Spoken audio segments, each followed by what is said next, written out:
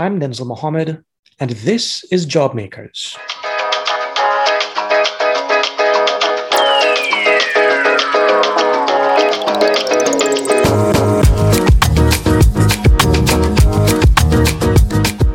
Jobmakers is a weekly podcast produced by Pioneer Institute, a think tank in Boston, and the Immigrant Learning Center, a not-for-profit giving immigrants a voice. Every Thursday at noon, we explore the world of risk-taking immigrants who create new jobs, products, and services in Massachusetts and across the United States. Immigrants are twice as likely to start a business, so an outsized share of immigrants give back to the country they now call home by creating jobs. The paths they take are usually unconventional, and oftentimes they fill gaps in the products and services being offered. For Ellie Kaplansky, that unconventional path included dropping out of high school and essentially taking the place of the business that gave him a break when it was found that they were committing unethical practices. Unconventionally for an immigrant, his business was more conventional than most: insurance. But since 1974, Ellie has created hundreds of jobs in Massachusetts and beyond, with 85 employees and 15 offices across the state today. And he has grown his business, especially during the pandemic, with 37 acquisitions to date, such that Kaplansky Insurance was named to Inc.'s 5,000 fastest growing private companies in America list. Ellie's success is more than just the pride of having made it. It fulfilled the desires of his parents when they moved from Israel to America in 1955, with just the clothes on their backs and an aunt to take them in. Their journey began in the concentration camps of Germany. And Ellie's story is all about the freedom America offers, as you'll discover in this week's Jobmakers.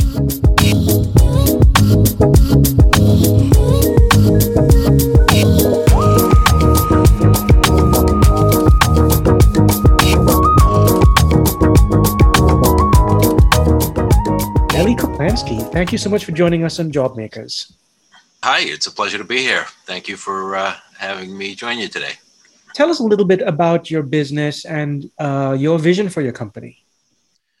Well, Kaplansky Insurance, I founded it in 1974 at the ripe old age of 22 and started from scratch.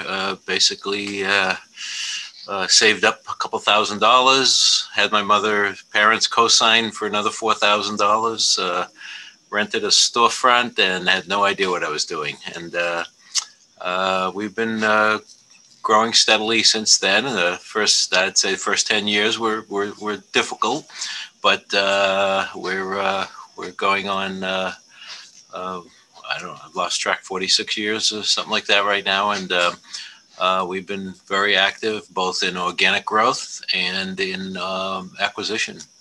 So, and we're continuing to do so.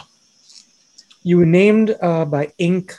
As one of the fastest growing, Inc. 5,000, one of the fastest growing private companies in America. What do you attribute to that growth? Well, a lot of it really is due to acquisitions and really understanding our industry. Timing is part of it. It's an industry where the average owner of insurance agencies are getting older and they're retiring, so there's more and more opportunities. I think too that it's not a very in most people's eyes it's not a very glamorous business to be in, but the people that work in it realize that that's not the truth. It's a great business to be in, and people have the ability to make very nice incomes from it and be there for our clients when they need us the most. Insurance is something you have to have. You hope you never have to use, but when you do have to use it, that's what we're here. Unfortunately, I found that out the hard way. About 4 or 5 years ago, we had a major fire in our home. We were displaced for almost a year and a half of rebuilding it, and I'm evidence that insurance is important. Trust me. So you said you started in 1974. You actually moved to the U.S. when you were just 3 years old, right? I did. My parents... Your parents moved here after relocating before that. Yeah. My parents met in a very unusual situation. They met in Hitler's concentration camps. My father had been in for 6 years, and my mother had been in for 1 year.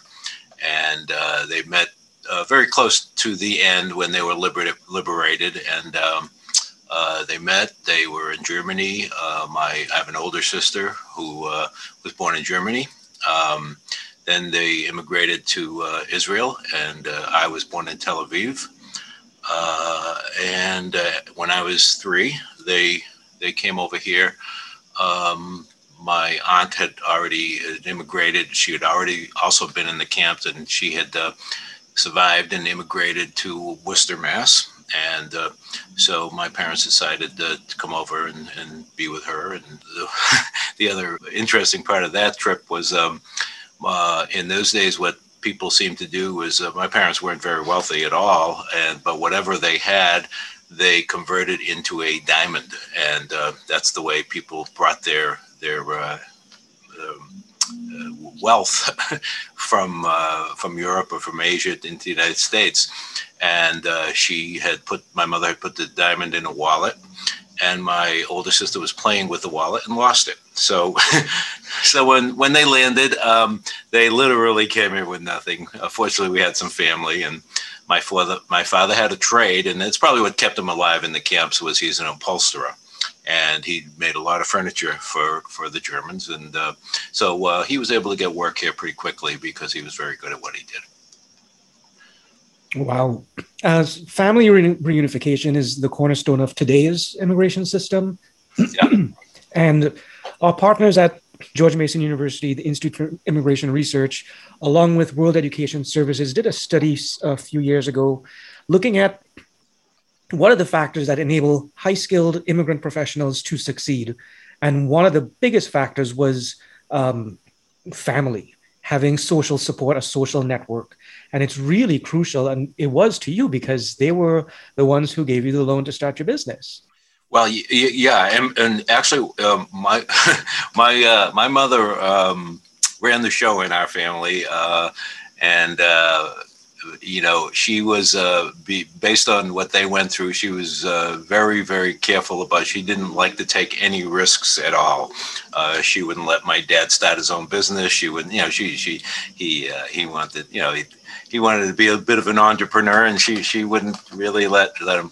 So my parents were, they banked at a small credit union, which at the time was in Mattapan, and then moved to Brookline. And I approached the president of the credit union for that $4,000 loan. And he said, I'd love to give it to you, but you have no credit. And he says, well, why don't you have your mother sign? So, your parents. So I contacted my parents and I asked them to sign. And my mother said, no, we can't risk that. So I went back to him and he said, wait a minute. He says, what's your mother's phone number? And he knew her. And he picked up the phone and he said, sign the loan for this kid. Trust me, you're doing the right thing. And she did. and then that was that. And you hadn't even finished high school, but you had got into the business of insurance, right? Yeah, I got into insurance. There's this joke, nobody gets into insurance on purpose. It's usually either a family business or they somehow fall into it. But when I got my driver's license at 16 and a half, I got a part-time job after school delivering license plates and registrations as a runner to car dealerships and insurance agencies. And one of those agencies, when I was about 17, offered me a part-time job in the evenings several nights a week. And I learned how to sell basically auto insurance at the time. And when I was in my senior year of high school, that agency offered me a full-time job. I'd worked for them for the previous summer, and they offered me a full-time job. And I had 2 months to graduate. And I said, well, this was a great opportunity. I wanted to take the job. And I figured, well, I can always go back and finish those 2 months. I'm still thinking about doing that, but I haven't done it yet. As it turned out, I found out that agency was doing some things which were clearly unethical. I wasn't aware of it, sort of going on in the background. And I said, I don't want to be involved in that. And I said, I don't think this agency is going to, they were one of the, more prominent agencies in the Brookline area at the time. And I said, they're going to get themselves into trouble. I said, and they're going to be gone. So this area is going to need another agency. So again, I started from scratch and opened up, and I was right. One of the two owners ended up going to prison. And I always worked from the age of 11 on. I always had a job. I never didn't have a part-time job after school from the age of 11 on. So I was always active and enjoyed doing things that were exciting and interesting and challenging and not easy. If it was easy, everybody'd be doing it. Speaking of not easy, I was going to ask you about what the insurance world was like since March of last year. Ooh, that's an interesting question. I feel almost a little guilty answering it because we've done very well, both as an agency ourselves and as an industry, because of a number of reasons. But one of the big reasons is claims have been very, very limited. People haven't been driving. People have been home, taking less exposure to risks in their homes. So from a experience and profitability standpoint, the industry has done very, very well. And agents typically have profit share agreements with their insurance companies, and we benefit from that. So, like I say, I almost feel bad about it, but we did very, very good in that arena. And at the same time, the amount of business that we did, our level of new business and new clients increased, which was actually our best year ever. And I think a lot of people were just looking for ways to save money and improve things, and they had a little more time because of their working remotely. So we really, as an agency, and again, I mean, we've already completed 3 acquisitions this year. We also benefited from the fact that we've been working, although a lot of our staff has been back in our offices have been closed to the public.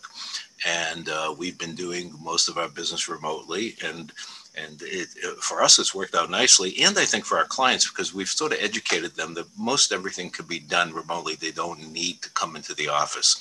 I mean, they're welcome to, but so I think going forward, it's going to be a plus for our industry. You see billboards everywhere for Geico, and it's also gimmicky. You have the caveman, you have Flo. And they're doing everything they possibly can to get clients. But how have you been able to be successful compared to all these big businesses? Well, quite frankly, the Geicos and the Progressives of the world, they have a certain market, and they a lot of their clientele tend to be people who don't. That just where protecting their assets is not that important. Somebody buys a car, they just want to get the set of plates on the car and drive it. So Geico will sell them the minimum coverage. We won't do that. Some agents will, but most agents try to make the buyer understand that they need a certain amount of liability. They need, rental reimbursement. So if you're buying just on price, you get what you pay for, and if something happens, then you're going to have a problem. In addition, again, if you're dealing with these direct writers, you're dealing with somebody who's either in South Dakota or maybe in some foreign country, and if you have a problem, you have nowhere to turn. We're there for the clients. Fortunately, in our industry, it's another positive thing about our industry is 80% of our clients pay their bills. They don't have accidents. They don't, but it's the 20% that where there's problems, it's financial or claims, and we spent 80% of our time with those 20%. But that's what we're here for, to help them. But we want to make sure that we're selling them the right coverage. And like I say, Interestingly enough, too, you mentioned Flow. That's Progressive, and those are the two of the biggest direct writers in the country. But what most people don't realize is Progressive is the largest independent agent company in the country. So we represent Progressive as well. They don't really advertise that a whole lot, so even if somebody for some reason they want to be with Progressive, they can come to us as well. So you said that your dad wanted to be an entrepreneur as well. It's sort of strange that your mom took this stance of not taking risks because, I mean, they took a risk to migrate. They took a risk to migrate twice into a new place. What do you think it takes to be an entrepreneur? Um, I will say I was an entrepreneur before I got married, so I didn't have that issue that my dad had. Uh, and again, like I say, both my parents came here not speaking any English, and my dad went to night school, and eventually they both got their citizenship, and I tagged along with that. My mother just learned to speak English on her own, but she was much more social, and she learned the language much better and quicker than my dad. As an upholsterer, when you're working, you're really not doing a lot of talking, so his English was a lot more broken. I mean, he did okay, but I grew up in my house speaking Yiddish to my dad until I moved out, until I was 17. After a while, he wanted to open up his own shop. And again, she was just so, I guess from what they went through, she just didn't want to take the chance. I've had a number of other businesses along the way. I started this business at age 22. And I have, this has been successful. The others, not so much. So I've failed a number of times. I've probably had 5, 6, 7 other businesses. And as I said earlier, I have absolutely learned more from those failures than I have from this one success. But I've been in the rent-a-car business, car rental leasing. I got into the travel business a year or two before the Gulf War. So I bought an agency, and it was doing okay. And then the Gulf War happened, and the world stopped traveling, and that was it. we basically lost 75% of our business overnight. I think back, it's like one of the biggest lessons that I ever learned. I somehow ran across a book when I was in my early 20s, early to mid 20s, after I'd started my business, and the name of the book was called OPM, and I never heard those initials before, but it meant other people's money. And I didn't realize it, but I had already done that. I borrowed some money to start my business. But after I read that book, it made me, and I was, like I say, I grew up in a no risk type of environment, but I realized that that's what it takes, So I learned that borrowing is not a bad thing. And extending yourself a little bit more than you think is reasonable, taking a little bit more, not too much, but if you feel you can take X amount of risk, multiply that by 1.1 or 1.2 and take that. Because if it doesn't work, you're not going to end up in too bad of a situation. How do you personally feel about America as this place full of immigrants and has always depended on immigrants and opened its arms to immigrants? I, being one, and my family being one, I think it's the most amazing country in the world as to how it's always had its arms open to immigrants. I have mixed emotions about illegal immigrants because I saw how hard my parents worked to become citizens. How difficult it was for them to learn the language and go to night school and do everything that they had to do, and they were proud to become citizens. And again, as a child, I automatically became one. I didn't have to go through the process, but because of what I remember them having to go through, and how much they appreciated what this country offers.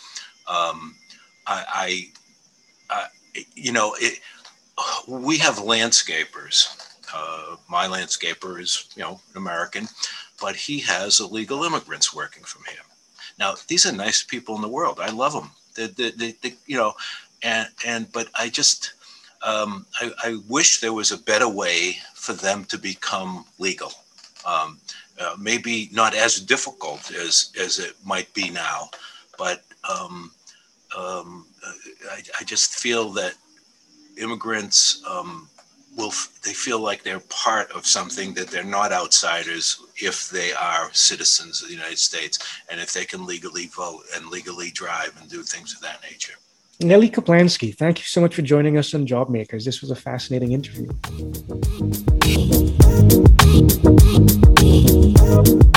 So happy that you joined us for today's inspiring story of another immigrant entrepreneur. If you know someone who should talk to, email Denzil, that's DENZIL, at jobmakerspodcast.org. And please leave us a review. I'm Denzil Mohammed. Join us next Thursday at noon for another Job Makers podcast.